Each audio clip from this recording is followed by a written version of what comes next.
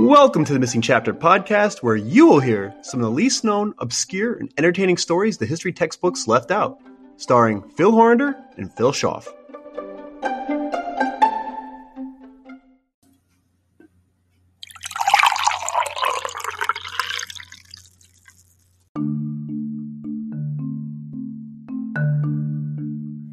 The Empire State Building is known throughout the world as one of the icons of freedom, democracy, and the culmination of diverse people working together to accomplish something bigger and greater than themselves.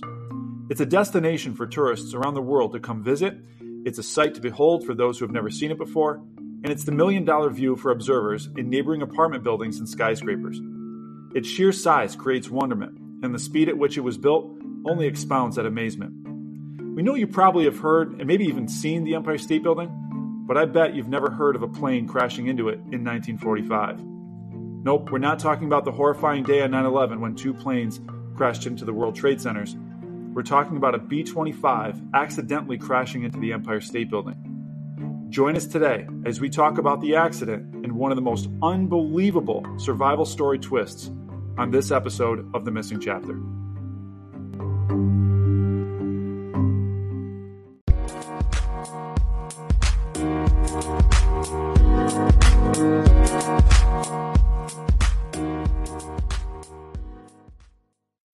When you need mealtime inspiration, it's worth shopping Kroger, where you'll find over 30,000 mouth-watering choices that excite your inner foodie. And no matter what tasty choice you make, you'll enjoy our everyday low prices, plus extra ways to save, like digital coupons worth over $600 each week. You can also save up to $1 off per gallon at the pump with fuel points. More savings and more inspiring flavors make shopping Kroger worth it every time. Kroger, fresh for everyone. Fuel restrictions apply.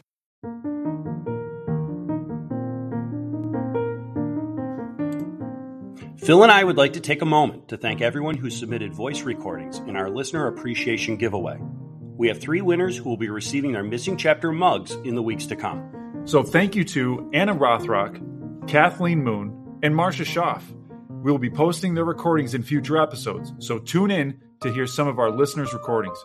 Follow us on Facebook and Instagram for future giveaways and episodes. And as always, thank you for listening to the Missing Chapter podcast, and Merry Christmas.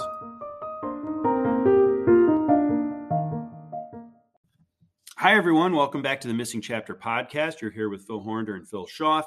Phil and I are enjoying a Utica Coffee Roasting Company blend this morning called the 100th Birthday Blend in honor of the United Way of the Mohawk Valley. This is actually something they're doing to raise money for the United Way. It commemorates the 100th anniversary of a great company that raises a lot of money for a lot of good people, Phil. And obviously in November and December, we turn our attention to giving back. And this is a great way that the Utica Coffee Roasting Company is doing it. Yeah, absolutely. And we're able to enjoy a good cup of coffee at the same time. Yeah, you said it, because as soon as we took a sip of this coffee, it was like, oh my gosh, this actually might be one of my favorite blends. So I hope you keep it going, Utica Coffee Roasting Company. You guys do a great job. Before we get into this episode, we just want to address something that some users have notified us about, is with ads. There might be some difference in ads where you're using Spotify or Apple Podcasts or Pandora, and the ads are a little bit different per distribution. So you might have a couple of ads on Spotify, whereas you might not have ads in Apple Podcasts. So just to give you a heads up, nothing's wrong with your setup at all on your phones or on however you listen, but it might just be something from the different distributors. So just want to make sure that you guys are aware, because we have gotten some notifications of that. Yeah, and just a reminder, anytime you have questions or anytime you have a question about a particular episode or something with the format, feel free to reach out to us, the Missing Chapter Podcast at gmail.com. You guys can always visit our website, themissingchapterpodcast.com, and let us know. Yeah, absolutely.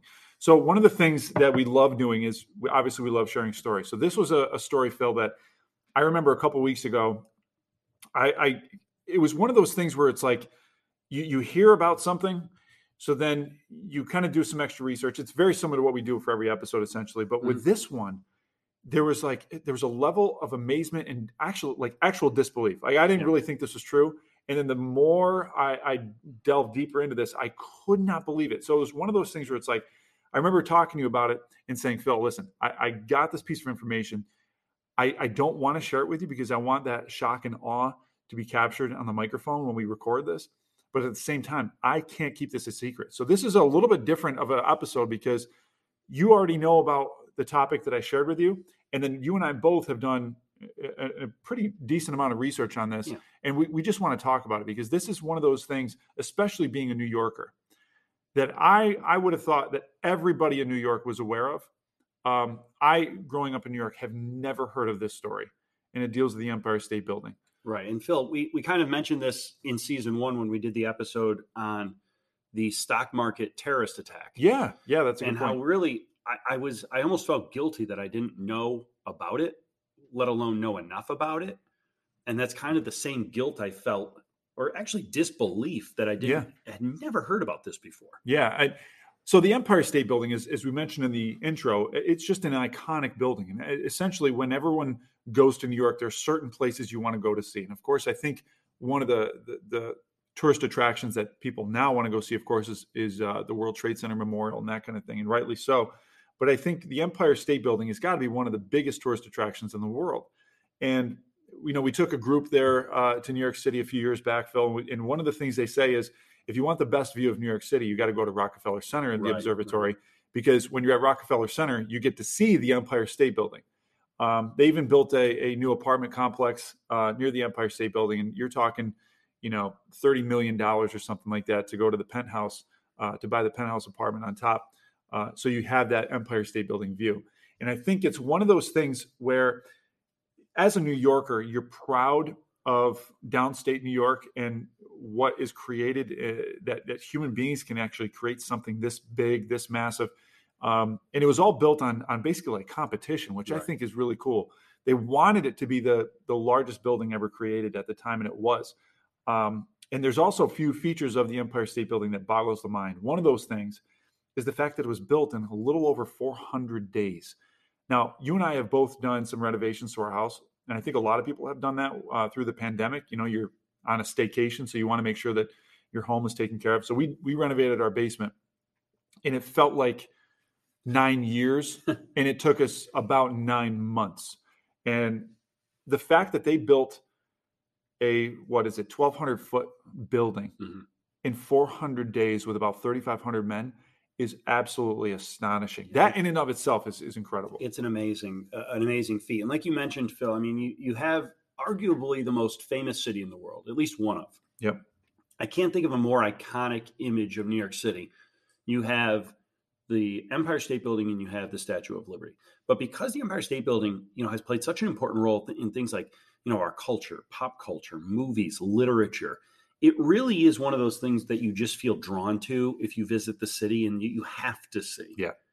And I think this story just kind of adds to that history and that mystique. It really is an amazing story. Yeah, it is. And I think it's incredible as you start diving deeper. And we're not really into this portion of like the history of the Empire State Building, but you have to mention the fact that, there was actually a building in its footprint beforehand that they actually drew the plans to say, hey, I think it's not going to take us that long because there's already footing and there's a really good, strong bedrock at the base of this. So one of the reasons why it was built so quickly is because it actually took over the footprint of a different building.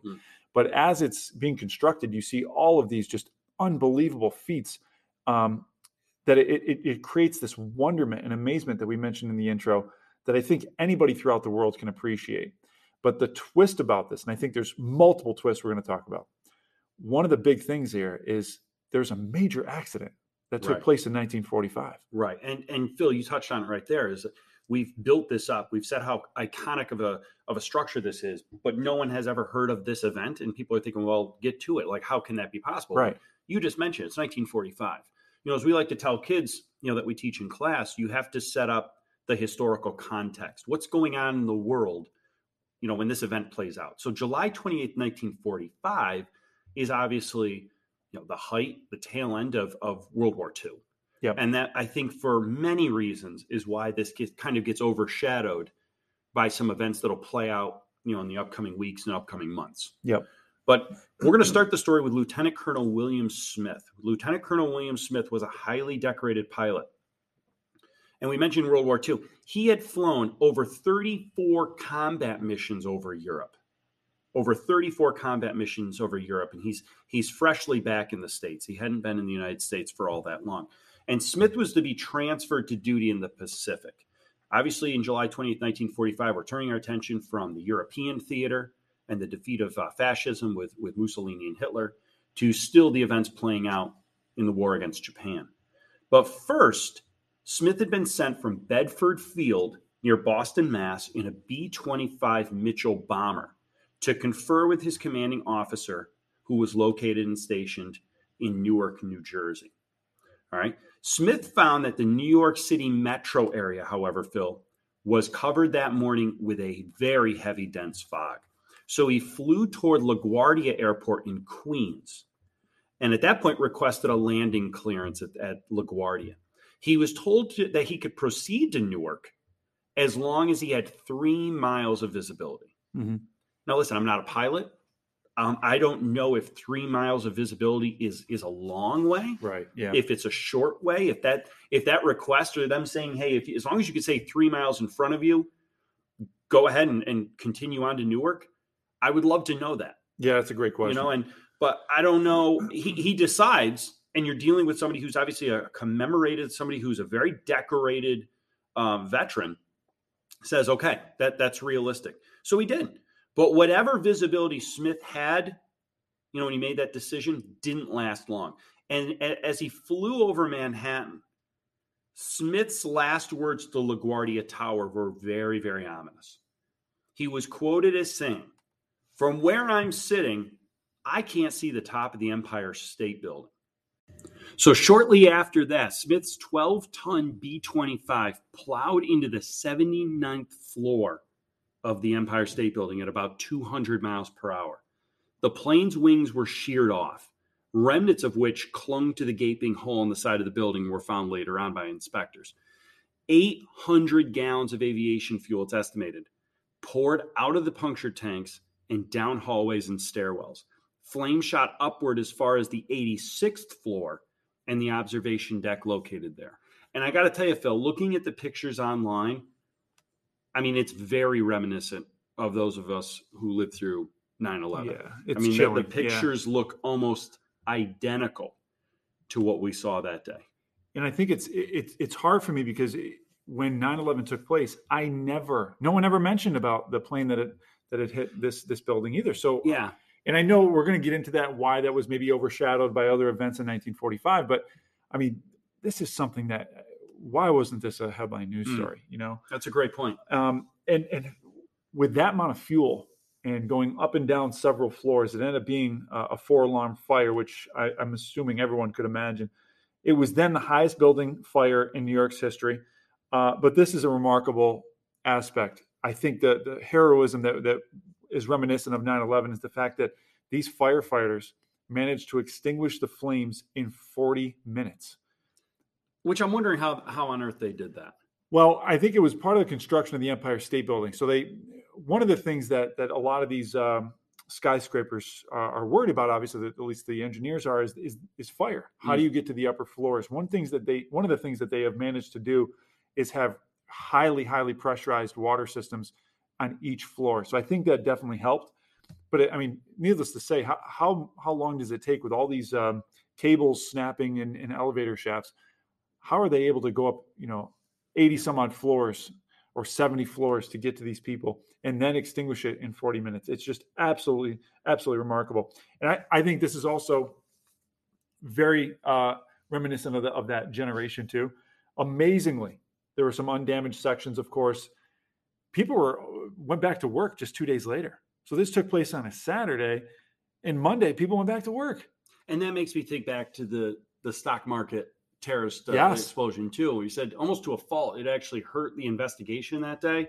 And I'm wondering, people who went back to work, what they exposed themselves to. You're talking about, things that had burned and jet fuel that had entered this building.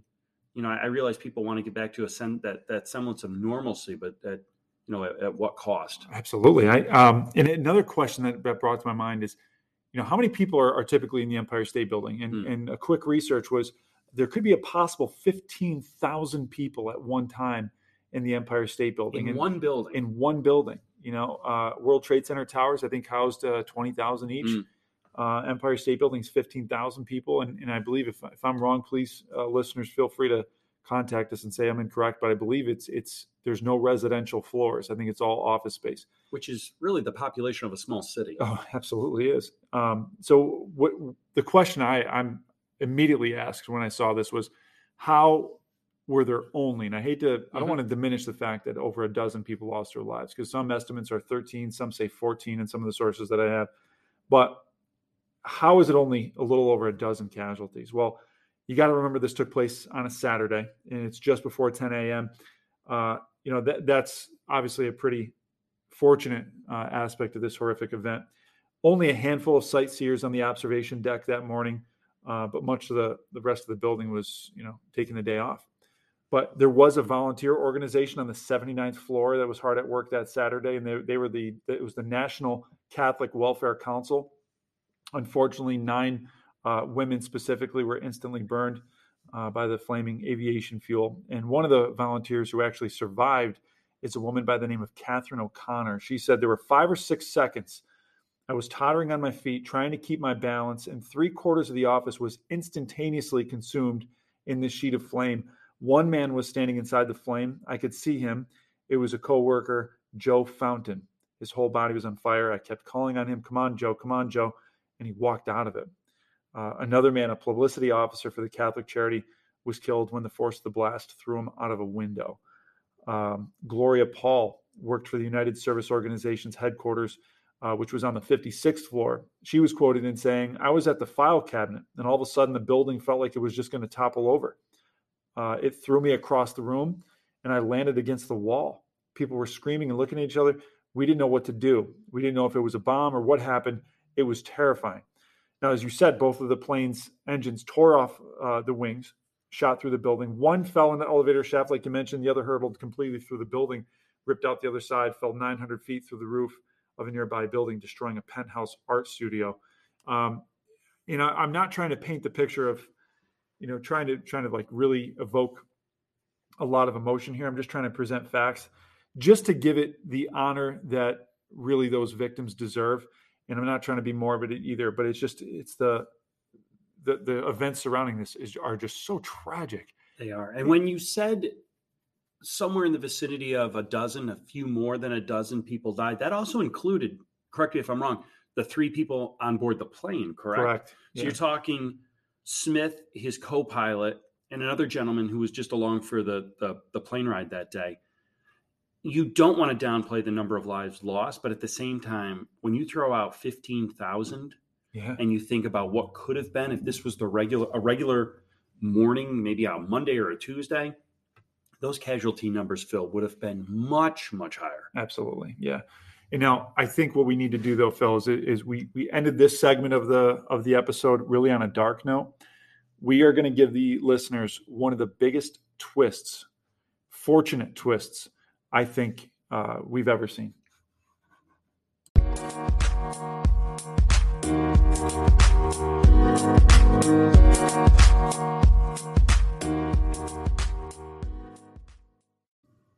Welcome back, everybody, from the break. So, Phil, I got to tell you, this is one of the more interesting pieces to research. And I know, when we talk about the Empire State Building, there's so many things that surround it. But this is one of those topics that there's so many twists and turns. And I think after talking this over with you, I think there's actually going to be a follow-up episode, because even the design itself of the Empire State Building, there's so much history involved in it. So I think in the coming weeks here, listeners, be ready, because I think we're going to do a little bit of a different twist on the Empire State Building itself and some of the buildings and some of the plans they had for maybe even landing aircraft on the spire. How about that one? So we'll talk about that in the coming weeks. Now, the way we want to take this episode, though, is to talk about a woman by the name of Betty Lou Oliver. Now, this is the twist that we were telling you guys before break. Phil, this woman's survival story is probably one of the more remarkable stories I think I've ever heard. Yeah, and I mean, this event in itself is kind of just amazing, and one that we're hoping that people haven't really heard about. I mean, you and I had certainly not heard of about. But then when you get into the individuals who are inside this building and the stories of heroism and the stories of just survival, like you mentioned, of a Betty Lou Oliver, it takes the story and the event to a new level. And at the moment that Captain Smith crashed his plane into the Empire State Building, Betty Lou Oliver was working on the 80th floor as an elevator attendant. And the crash caused her to be thrown out of her vehicle. All right. And as well as suffering, get this, from severe burns, Betty had a broken pelvis, a broken back, and a broken neck. Terrible, terrible, life-threatening injuries. But it was clear that Betty would survive as first aid workers began making their way up, the floors of the Empire State Building and beginning to reach the Betty Lou Olivers who were working inside. They placed her on an elevator to go to the ground floor. And soon she would be driven to the hospital for proper treatment. Okay, so it sounds like the rescue workers were not really concerned, despite those injuries I just laid out for you. They actually assumed she would make it, and they were starting to, focus their attention on people who were in worse shape than Betty Lou. Right. So, I mean, that in itself is just an unbelievable feat, because right. you have an airplane crashing into the building. She's tossed from her elevator car, but still ends up surviving and apparently doing pretty well, comparatively. Despite everything. Yes. Correct. One floor beneath Betty Lou Oliver, Therese Willig was still in shock over what had happened. She's on the 79th floor. In the immediate aftermath of the crash, she was certain it was over, for everyone on the floor, including herself. Speaking years later, Willig actually described, it felt like she was in a small universe, separated from everyone, almost being stuck on an island, she compared it to, because she was being surrounded by fire. She managed to open a window and use a handkerchief to protect her from the smoke, as several women around her passed out from the fumes. But she was still convinced, Phil, that she was not going to make it, to the point where she was taking off rings that were important to her and throwing them out the window so that people would be able to find them later on and hopefully return them to her family members. Fortunately, Therese Willig's fears were groundless too, because firemen actually arrived on the scene, rescued many of the survivors, including herself, who were on the 79th floor. All right. But as you said, in classic missing chapter form, Phil, the B-25 bomber is sticking out of the building. I mean, people on the street, people who are now leaving the Empire State Building, are beginning to realize just what a harrowing experience this was. You would think the worst was over, and that now the focus would be on putting out the fire, saving the remaining people who are stuck in the building. But for somebody like Betty Lou Oliver, the worst might actually still be ahead of her. That's right. So here's what ends up happening. So the rescuers, as Phil said, they think, listen, I think she's going to survive. Let's put her on an elevator to get her back down. So they go to the 79th floor. The rescuers place Betty on a stretcher and press the button down. Unfortunately, they had no idea that the cables on the elevator had been severely weakened in the crash. And as soon as they placed Betty on the elevator, the cables snapped. Betty started to hurtle down towards the bottom of the elevator, and her entire life, of course, is flashing before her eyes, I'm sure. But, the cables being weakened, they snap, and the elevator emergency brakes fail completely. So not only did she survive the first remarkable ordeal, she survived her second ordeal of the day, probably with an even more extraordinary amount of luck by all accounts.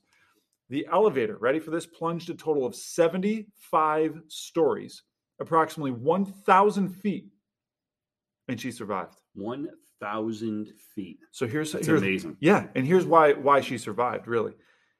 The 1,000 feet of elevator cable, of course, broke away, fell to the bottom of the shaft before Betty got to the bottom. By the time she landed, the cable was there almost like to provide a softer landing surface. It coiled up, and there was a lot of air pressure within the elevator shaft that kind of slowed her down. So, I mean, some might call it luck, some might call it divine intervention. This is outrageous. She ends up coming down. They obviously remove her from the rubble, and she survived. Now, Phil, not only did she survive, because I think people are listening to this and saying, this is crazy. This is like something out of a very cliche Hollywood movie. Let's throw this on top of it. We said that this happened in July of 1945. This was her last month on the job. Yeah. July 28th, 1945 was supposed to be her last day. She wasn't going to work at the Empire State Building anymore. Yeah. It really is like something out of a movie. And, it took her 8 months to fully recover. And just 5 months after that, while she was still recovering, she actually returned to the scene with an elevator inspector to travel in an elevator after her ordeal to kind of get over some of her fears. That's amazing. That's incredible. Yeah. Yeah. And this is I guess you could say this is a positive twist on this too. I think there's probably better ways to end up in the Guinness Book of World Records, but she's actually added for the unlikely feat of longest survived elevator fall, a record that still holds today. But she ends up, being a very successful woman. And she passed in 1999. She had a bunch of grandkids. I think she had 3 kids.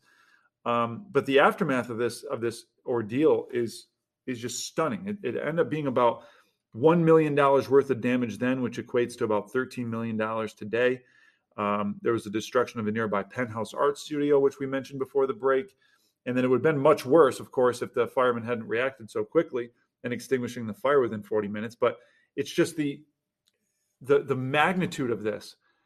Why was it not more highly, magnified by newspapers and history in itself? And I think we might have an answer to that. Right. We talk about historical context, and we mentioned that earlier. And there's good reason. This is obviously a major event in our nation's history. But in the scope of what's happening in 1945, it's gonna get overlooked, like you said.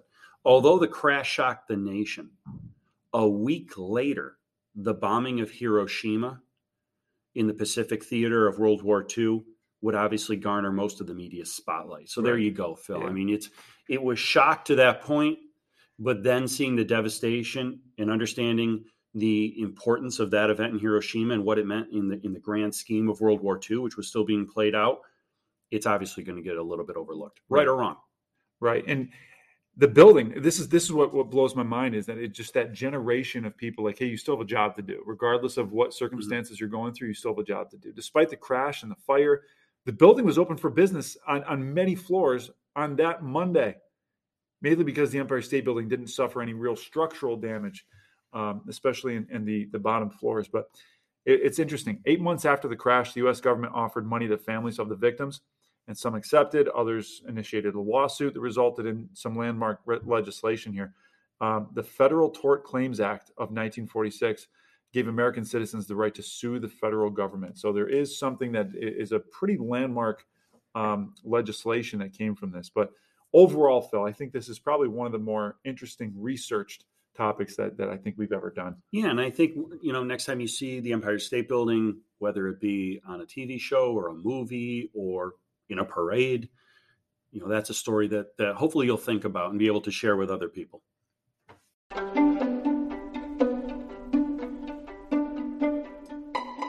Thank you for joining us. Until next time, I'm Phil Schaff. And I'm Phil Horrender. Another chapter has been added to the history textbooks.